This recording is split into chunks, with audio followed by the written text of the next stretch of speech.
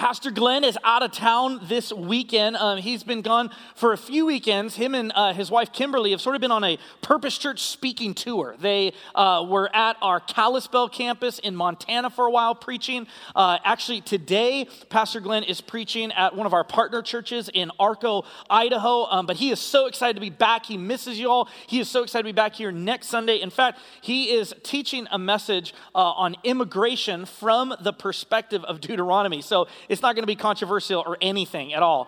But really, it's going to be a great time, and I really would encourage you to make sure you guys are here. Also want to welcome those of you that are joining us online.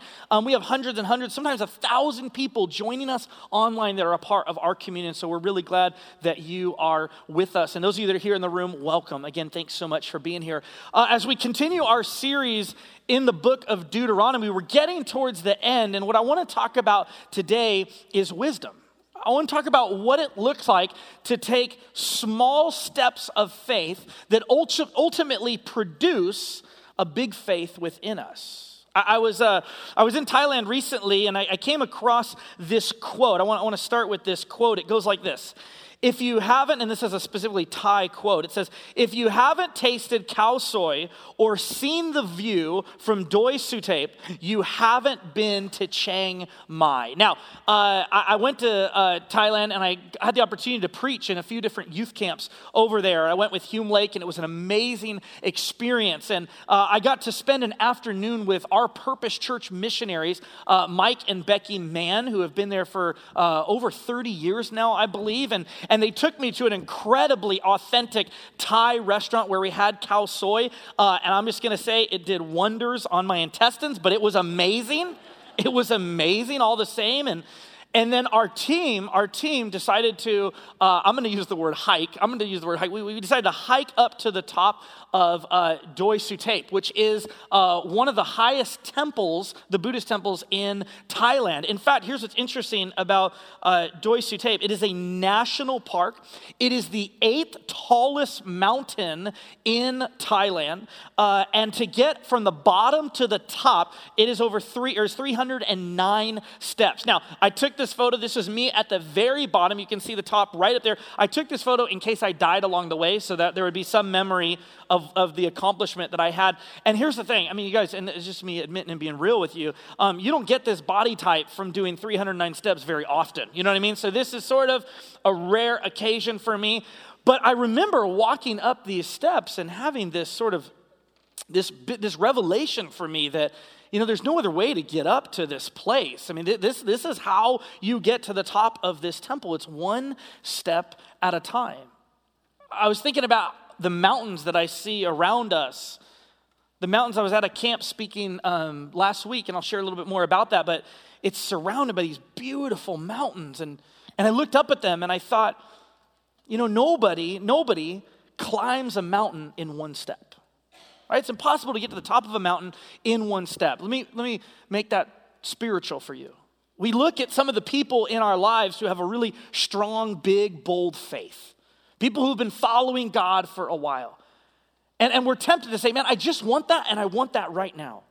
But the reality is we don't get to those places unless we are willing to take multiple small steps in the right direction. In other words, living wisely isn't about being in the right place at the right time. That's luck.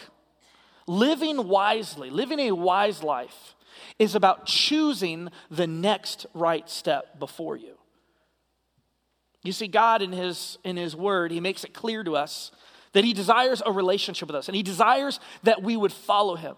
But it's oftentimes not going to be these giant leaps. And in order for us to get to the mountain, to get to the heights, to get to the sort of depth and the big relationship with God that He desires for us and that we want, we have to be willing to take steps along the way. In Deuteronomy chapter 26, it says this, verse 16. The Lord your God commands you this day to follow these decrees and laws. Carefully observe them. The word observe means two things. It means to remember and to practice. To remember and to practice. So God desires that we would remember His law, that we would know His law, that we would believe His commands, but that we would actually live them out as well. He continues, to observe them with all your heart and with all your soul. Verse 17, you have declared, this is Moses speaking to the people, you have declared this day that the Lord is your God and that you will walk in obedience to him, that you will keep his decrees, commands, and laws, that you will listen to him. Verse 18, and the Lord has also declared this day that you are his people, his treasured possession, as he promised, and that you are to keep all his commands. What's clear here is that what God desires with you is a relationship, a covenant, a partnership, a commitment. Whereas you are committed to taking every next right step, every small step in his direction, trusting him, leaning into him, you need to know that he has already made a covenant and a commitment with you. That just the fact that you came into this world means that you are marked by his image, that you have value and worth that has been given to you by your Creator. He has made a commitment to be invested in your life. And he desires that you would do the same with him. You see, God's heart is that through these small acts of faith that we're going to talk about today, that it would produce in us a big intimacy with God, a closeness with God. Before we jump into the three areas of our lives where I want us to be open and sort of analyze and look at today, I want to share a verse that sort of gives the overarching vision that God has for his people. It's found in Leviticus 19, verse 18. Leviticus 19, verse 18 says, do not seek revenge or bear a grudge against anyone among your people, but love your neighbor as yourself. So early on in the story of the people of God, he says, this is who you are to be. This is the kind of person that I have created and desired for you to be, that you would not seek revenge or bear a grudge. Why? Because God doesn't hold a grudge against us. That as we receive his forgiveness and his love, he's not holding a grudge. He has freed us from that. Instead of acting in revenge, he has chosen to act in sacrifice. And because of that, God says, I want you to hold on to that truth. And I want that to be sort of like an identity marker for who you are. That you are to love your neighbor as yourself because it is a reflection of the truth that God exists and that you belong to me. So what I want to do in the next few minutes we have is sort of analyze how does that get brought to life.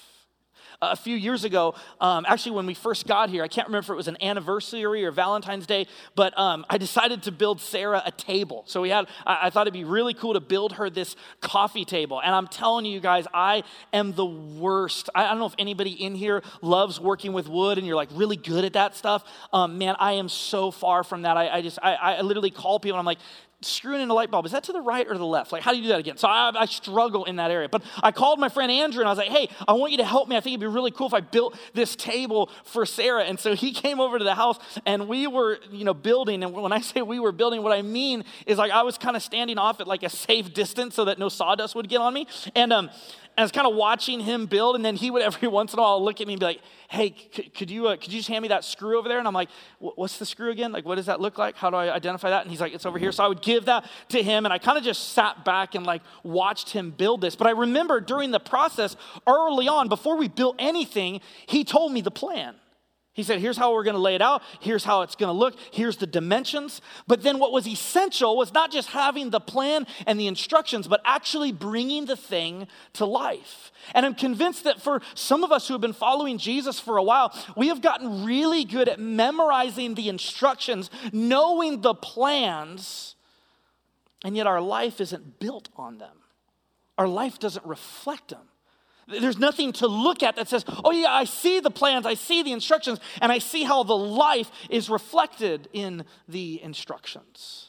And so what I want to talk about is in very practical ways, how do we go about loving our neighbors? How do we go about actually living wisely, taking that next right step in front of us? Well, let's begin with this. Taking the next right step when nobody is looking. So as you're climbing that mountain of faith, as you're growing in your relationship with God, it's going to be very important that you take the next right step when nobody is looking. In Exodus chapter 23, verse 4 and 5, it says, if you come across your enemy's ox or donkey wandering off, be sure to return it. Let me just pause here and say, we're going to look at some verses. We're going to look at some passages where the context is very removed from us, right? And you're going to read some of these things and go, what is going on here? These were written 3,400 years ago. So I'm going to try to take what was written 3,400 years ago and find some practical applications for us today. But it'll be a little interesting as we look at these passages. If you come across your enemy's ox or donkey wandering off, like totally relatable, be sure to return it. Verse 5. If you see the donkey of someone who hates you fallen down under its load, do not leave it there. Be sure you help them with it. So early on in the commands given to the people of God is whenever you see one of your enemies, whenever you see somebody who hates you, whenever you see one of their animals in distress, you need to step in and do something. But then Moses broadens this command in Deuteronomy chapter 22, verse 1. If you see your fellow Israelite, and then later in the passage, he says, anyone residing among you, if you see your fellow Israelites or anyone residing among you, their ox or their sheep straying, do not ignore it. This is significant. Do not ignore it, but be sure to take it back to its owner.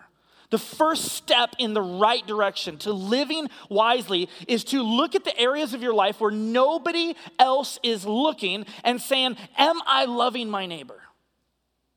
I mean, the neighbor's not around here. The Israelite, the enemy, the friend, whoever is not around to notice that their ox or their sheep is in trouble. And what God says to his people is, I want you to be the kind of people that are not just doing the right thing when the spotlight is on you, but when no one else would know the difference. Choose to do the right thing. Choose to take that next right step.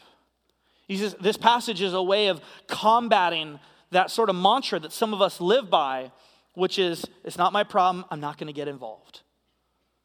You see, if we are to be the people of God who are called to love friend, enemies, all people, then we can't live by that mantra anymore. We can't just say, okay, it's not my problem, it's not my issue. We have to be the people that are willing to step in the gap, even in ways that nobody else would notice, that nobody else would see. So how do you do this? I think there's two big ideas. Number one, if we are to call ourselves the people of God, we need to notice the pain in our community. We need to notice the pain of people around us. Think about the places you work. Think about the friends that you have. Think about the coworkers. Think about the soccer environments that your kids are a part of. Think about your schools. Do you notice the pain of the people that are in your community? Are you aware of what they are going through? The coworkers, the people that you're spending so much time with, do you know what's actually happening in their lives? Or are you, as like many Americans are, so busy, so consumed with our own schedules that we have no time for God to move in our lives? You know what? I feel incredibly guilty of that. I feel like oftentimes I am so busy that I don't have time to notice what is going on in the lives of the people around me. Brian Laritz, he says it this way: proximity breeds empathy, distance breeds suspicion. Friends, I understand, especially in light of what's going on this week, it is very tempting to want to retreat, to recoil, to pull back, and to say it's too scary out there. And it is scary, I get that. But how are we to be God's people in the world if we are not willing to be close with people? How can we represent him if we're not willing to step into those spaces? I found that the more I connect with people who are different than me, who think differently than me, who come from different backgrounds than me, the more I begin to understand where they're coming from, and the more the doors swing wide open for me to actually love them. Which leads to the next point, that we can't just notice the pain around us and be aware of it, but number two, we need to proactively care for the people in our community. This means your actual neighbors, the neighbors that are closest to you, the people that you are seeing on a weekly basis. We are called as his people to step into their spaces and not ignore what's going on in their lives. but to be proactive in our ways that we care for them. Did one of your neighbors have a baby recently? What would it look like for you to bring a meal over and care for them? Is there a neighbor who's close to you who is lonely? Would you consider inviting them over for dinner? Is there a teacher at the school that your kids or your grandkids go to that you could bring them Starbucks and pay extra attention to them and love on them and pray for them and encourage them? You see, it's in these very practical steps of faith, these small steps of faith, that God is going to build something big in us. He's going to actually change us from the inside out. Which is why I think this is true, and I'm going to just pause on this for a second. It's really hard for someone to believe that God loves them if you, as his representative, have not loved them. Just think about that for a second. I'm going to say it again.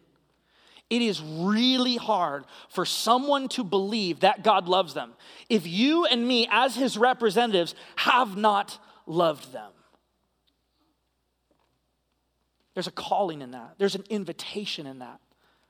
To say, you know what? I may not understand this group of people. I may not get this. We may have very different views when it comes to X, Y, and Z. But by golly, I'm going to love them. I'm going to serve them. I'm going to be there for them. I'm going to step in the gaps for them. Because the only way that they are going to see God's love for them is if I show up, because, heck, I'm the body of Christ. We're the body of Christ. If Christ wants to manifest his love for these people, isn't he certainly going to use his body? And oftentimes we resist that. We move away from that. And I'm the biggest sinner in the room when it comes to that. But I want to challenge us as a community to lean in to that. Jesus says in Matthew chapter 6, verse 3, but when you give to the needy, do not let your left hand know what your right hand is doing. So again, it's not this idea. In fact, Jesus implies that you are going to give to the needy. That as a follower of Jesus, you're going to give to the needy. It's not optional. But how you do it is. And Jesus wants to say, the way in which you do it should not draw attention to yourself, but should point all the glory back to God. Friends, I want to ask you this question. How can you be a blessing in blank? I want you to think about, what is that blank for you? Is it your school? Is it your job? Is it your friendships? Is it your environment? Is it your neighborhood? Where can God use you this week to be a blessing? It's something we tell our kids every single day. In fact, we have this little wall that says Holmstrom Family Values, and value number 2 is be a blessing. We tell our kids every time before we leave the house, whenever we drop them off, we say, Brinley, Charlie, what's your job? Be a blessing, right? What's your job? Be a blessing. What if this week you could be a blessing and keep that little secret between you and Jesus? What if you could step into some kind of space, some kind of environment, some kind of relationship and say, this week I am going to be a blessing here. In Deuteronomy 22:10, it says, do not plow with an ox and a donkey yoked together. What does that mean, right? Do not plow with an ox and donkey yoked together. The scholars think there's 2 things going on here. Number 1, the donkey and the ox had unequal strengths with one another. So in practical terms, to tie together an ox and a donkey and move them in the same direction to plow a field was not very productive. But there's a second, deeper illustration and metaphor here. For the Israelites, the ox was considered a clean animal, and the donkey was considered unclean. I think one of the things that Moses is teaching his people here, that God has given him to share, is that there can be the temptation, when we're talking about nobody looking, there can be the temptation for us to portray some image of our lives, some image of how everything is going right and great and we have no issues and no struggles, when behind the scene there is some uncleanliness. There are some things going on. I want to challenge you. When you look at maybe your Instagram feed or where you're posting, the stories you're telling about your life, are there other stories that sound a little bit like, when my wife's out of town, this is what I'm really doing? Or when people think I'm at this business meeting, I'm actually at the bar. Or I have this secret sin that I have not confessed to my spouse or to anyone close to me. And I portray this image that everything's okay. The field is getting plowed. But there is some uncleanliness. There is some brokenness. There is some issues that need to be dealt with. Can I just offer this to you that God is less concerned with how your field looks and way more concerned with your heart? Way more concerned with the tools that you're using to live your life? You know, at this church, we have an incredible gift in Celebrate Recovery. It's an amazing ministry that offers community for those of us, which is all of us, that have some kind of hurt, habit, or hang up. It's every Tuesday night. And it's an amazing space for you to come and just say, you know what, I'm broken. I don't have it all together. We have life groups here that are offered all the time. We're going to be launching into some amazing new opportunities to connect this fall in life group. Maybe as you join a life group, you say, you know what, I'm not just going to have shallow surface level conversations, but we're going to really talk about what's actually going on because God cares about those things. So not only do we need to take the next right step when nobody is looking, but number two, we need to take the next right step with our work. I want to read you Deuteronomy 24, 14 to 15. Do not take advantage of a hired worker who is poor and needy, whether that worker is a fellow Israelite or a foreigner residing in one of your towns. Pay them their wages each day before sunset because they are poor and are counting on it. Otherwise, they may cry to the Lord against you and you will be guilty of sin. This phrase, do not take advantage, it's actually stronger in the original language. It means that when you take advantage of somebody, you're literally robbing them. You're depriving them. Because every person is made in the image of God. So every person has value and worth. Let me ask you a question for those of you that are in the workplace in any way. And I'm talking about those of you that are raising kids at home. I'm talking about those of you that are at entry-level jobs, that are in management, that are in leadership in some level. Those of you that are in the classroom learning. Can I just ask you this question? Is your leadership and your work ethic pointing people to Jesus? Is the way in which you lead and the way in which you work ultimately showing them Jesus? And I love what Moses is doing here, that God is inspiring him to be really honest about the very practical, small components of life that sometimes as Christians we overlook. We think God mostly cares about being in church and doing these big activities. I think God cares about the little small stuff because the little small stuff shapes us. This is just a pet peeve of mine, but sometimes I hear it whenever I'm going to like Starbucks or I'm going to McDonald's or I'm going to like some kale fast food place I've never been to before. Like I hear people in front of me saying a phrase like this: give me a chai latte. Give me a burger. Give me a fries. Give me. And I think, man, whenever my kids say a phrase to me like, give me, I'm like, oh, no, you didn't. We're not playing that game. You don't say, give me. No. You ask kindly and politely because that matters. Friends, I wonder if we live in this culture where we view our baristas and our servers and those who take care of us or watch over us, we use them and we look at them as robots, as not people. And what would it look like if we started to talk to them with such kindness, with love? And what if we could get to know them? And what if God might actually want to use us in those relationships? But we are just so quick to kind of treat them as commodities, as people who will ultimately give us things. I was thinking this week as I was preparing this message, and in light of all that's going on right now, I was thinking about our first responders. We have a number of first responders here in our church, and one, we are just so grateful for you. That whether you're in law enforcement or EMT or doctors or nurses or firemen, firefighters, we are so grateful for you.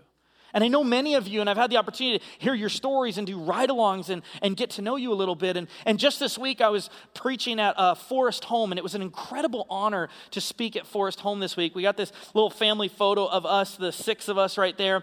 It was a credible opportunity to preach at this camp this week because 18 summers ago, I gave my life to Christ at Forest Home. And I got to preach in the high school room where I could see the seat where I was sitting when I surrendered to Jesus. And it was just an awesome opportunity. And I got to know a lot of the youth pastors, and one of them came up to me, and he said, before I was a youth pastor, I was a police officer. I said, that's really interesting. And he said, yeah, I was a police officer for 7 years. And he said, those 7 years were really hard.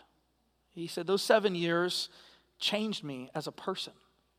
And maybe this hasn't been your story if you're a first responder, but this was his story. He just said, you know what, during those years, I began to grow resentful of people. My views towards them really changed. He said, I began to assume the worst in people. I began to assume that everybody was out to get me.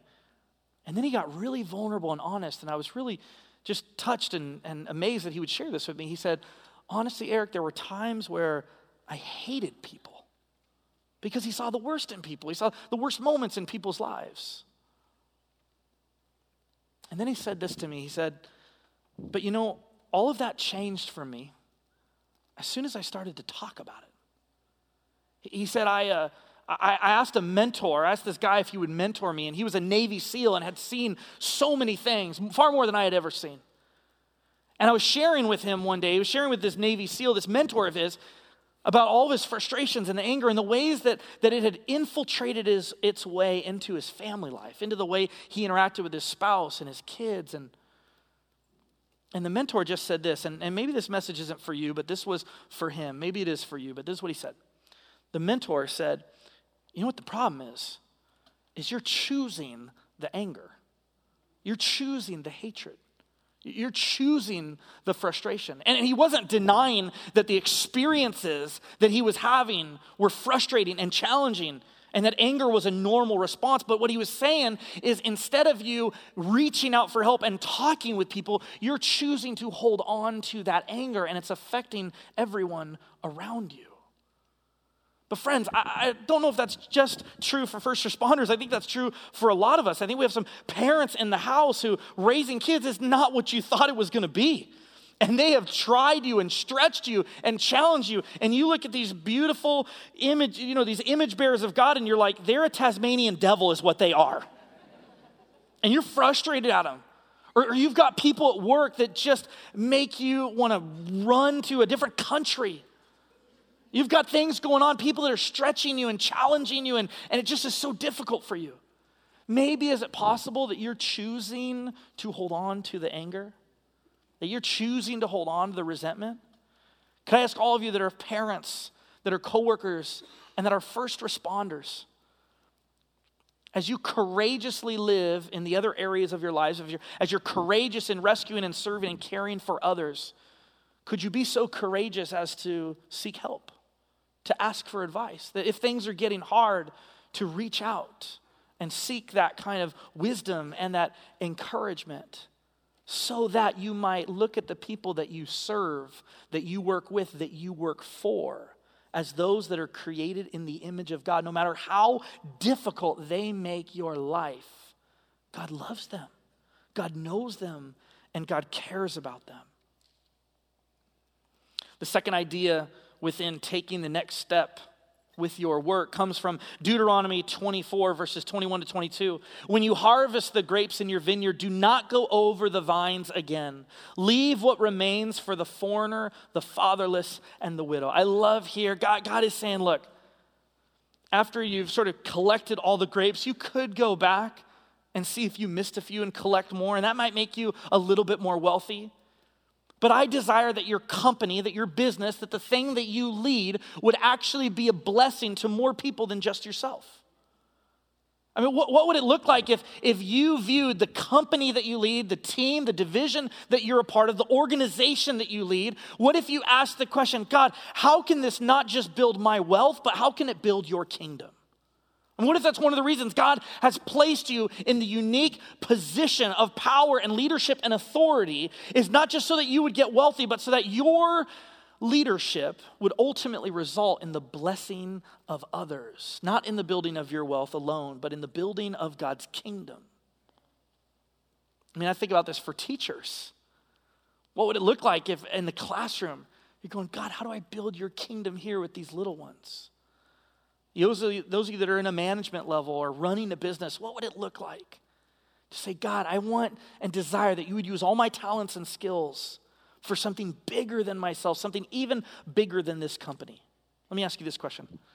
How is your organization, your team, your leadership, your business, how are you strategically planning on blessing others?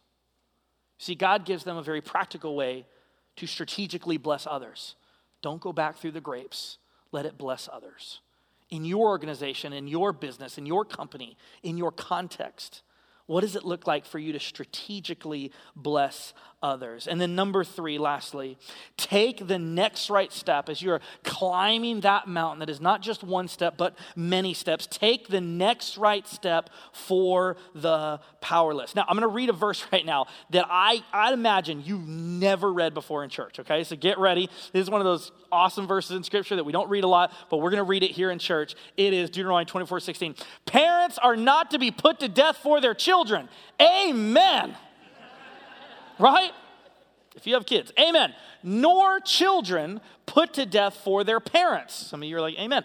Each will die for their own sin. God's word. Okay, each will die for their own sin. As I was studying this week, I just felt like this verse was on my mind and heart, and I was like, okay, God, what do you want to say? And the thing I felt like he was trying to say is, there are times where really, really great, awesome, dialed-in, intentional parents have challenges with their kids, right? Have challenges with their students. As a youth pastor, I see this a lot. I see really, really amazing parents who have seasons of challenge with their students. And parents, let me remind you of something, and congregation, let me remind you of something, that teenagers, I'm not offending you here, I'm loving you in this way, watch, you'll see it. Teenagers are half-brained individuals, okay? They're half-brained individuals. Here's what I mean by that. Literally, their frontal lobes have not developed all the way, and so teenagers are half-brained. They're doing a great job. They're trying their hardest, you know what I mean? But they're half-brained. They're going to get there. All of you guys did. You will get there. But what I was thinking about is oftentimes, it can be so easy to sort of stand back and to look at a parent who's having a troubling, challenging time with their student and to judge them and to heap guilt and shame on them and to be so critical of them. And then I'm reminded of Galatians 6:2, where Paul says, carry each other's burdens, and in this way you will fulfill the law of Christ. See, some of you have challenging parents. Some of you have parents that have made life very difficult for you. And maybe you've experienced people looking down on you or being critical and judgmental of you because of your parents. Or maybe it's vice versa. Maybe your kids are going through a challenging season and time right now, and you've experienced people guilting you or shaming you for that. Can I just remind you as the body of Christ that we're called to be better than that? That we're not called to heap guilt and shame on each other. We're actually called to carry each other's burdens. Can I ask you a question? What would it look like for you to noticing and knowing that some people are struggling with their kids or struggling with their parents? What would it look like for you to ask the question, how can I relieve this burden from them a little bit? How can I step in and help? How can I lighten their load? Because none of us are perfect at this. A few years ago, I was speaking at a camp, and it was towards the end of the camp. And so I had become really good friends with the youth pastors and the leaders and the students, and we were having an amazing time. And our kids were there with us. Sarah was there. We were all having a great time. And Charlie had just learned how to swim, and he just loved jumping off the diving board. He would get to the diving board, and he would jump off and make this big splash, and it was so much fun. He loved it. And I remember on this day, it was just really hot, and everybody seemed to be at the pool on this day. And so Charlie steps up to the diving board, and he goes, hey, and starts like kind of shouting, right? This is my 7-year-old son. He kind of shouts. And so all eyes are on him. And this is what he said. And I know as I say this, some of you are going to judge me and this is so sacrilegious. I get it, but I just have to tell you. He stood up to the diving board and no joke, before he jumps in, you know what he says? He says this, he goes, "It is finished." He just quoted Jesus's last words. Like, on the cross, Charlie, with his floaties on, screams, "It is finished," jumps in the water, and all eyes are on Sarah and I. And I'm like, that blood is on his hands. You know what I mean? Like, he's going to pay for that, not me. You know what I mean? I did not teach him to say that kind of stuff, right? We all have those moments, right? We have those moments, whether it's with people we're rooming with or people we're in class with or our own kids, our own parents, where we're just like, oh, and it can be really frustrating. But if you know somebody in your life who's struggling in that way, can I just challenge you to resist the temptation to judge, to resist the temptation to gossip and to say, oh, my kids would never do that. And instead ask the Christian question. God, how can I help carry their burden? God, how can I fulfill the law of Christ in that way? Lastly, when it comes to the powerless, because there's those moments where it just feels like as a parent or as a kid, we're powerless. It can also feel that way when it comes to justice. In Deuteronomy 24:17-18, do not deprive the foreigner or the fatherless of justice, or take the cloak of the widow as a pledge. Verse 18, remember that you were slaves in Egypt, and the Lord your God redeemed you from there. That is why I command you to do this. God's clear in his scripture that if you see somebody who does not have a voice, that it is your job to be their voice. That if you see an injustice happening as the people of God, knowing that God wants to right that wrong, that God wants to make that a just situation, it is our job to step in. I think about Pastor Tamiko and the amazing ministry she runs, Everyone Free, that works to help prevent human trafficking, to care for to meet those who are being rescued from human trafficking, and to do follow-up care with those who are being trafficked. I want you to think about in your areas of influence, where is there injustice? Where is there people being taken advantage of? Where are the powerless voiceless? And know that it is your holy mandate to speak up, to be the voice for those that don't have a voice. So how do we kind of flesh this out? And as the worship team wants to come up and lead us in one last song, how do we flesh this out? I just want to look at Solomon's life. I want to look at these few verses that Solomon said that were so powerful for thinking about how to actually apply, how to take that next step. He says this in 1 Kings 3:7-9. Now, Lord, my God, you have made your servant king in place of my father David. But I am only a little child and do not know how to carry out my duties. Your servant is here among the people you have chosen, a great people, too numerous to count or number. So give your servant a discerning heart. 3 quick big ideas. Number 1, be humble. Be humble. Solomon says, I'm like a child. I think pride is one of the things that keeps us on that first step, keeps us from taking those 309 steps, keeps us from climbing that mountain and growing in our faith. It's pride. Number 2, he talks about the people of God, not as an annoyance or a frustration or a challenge or an obstacle or a thing to be avoided, but he views them as a great people.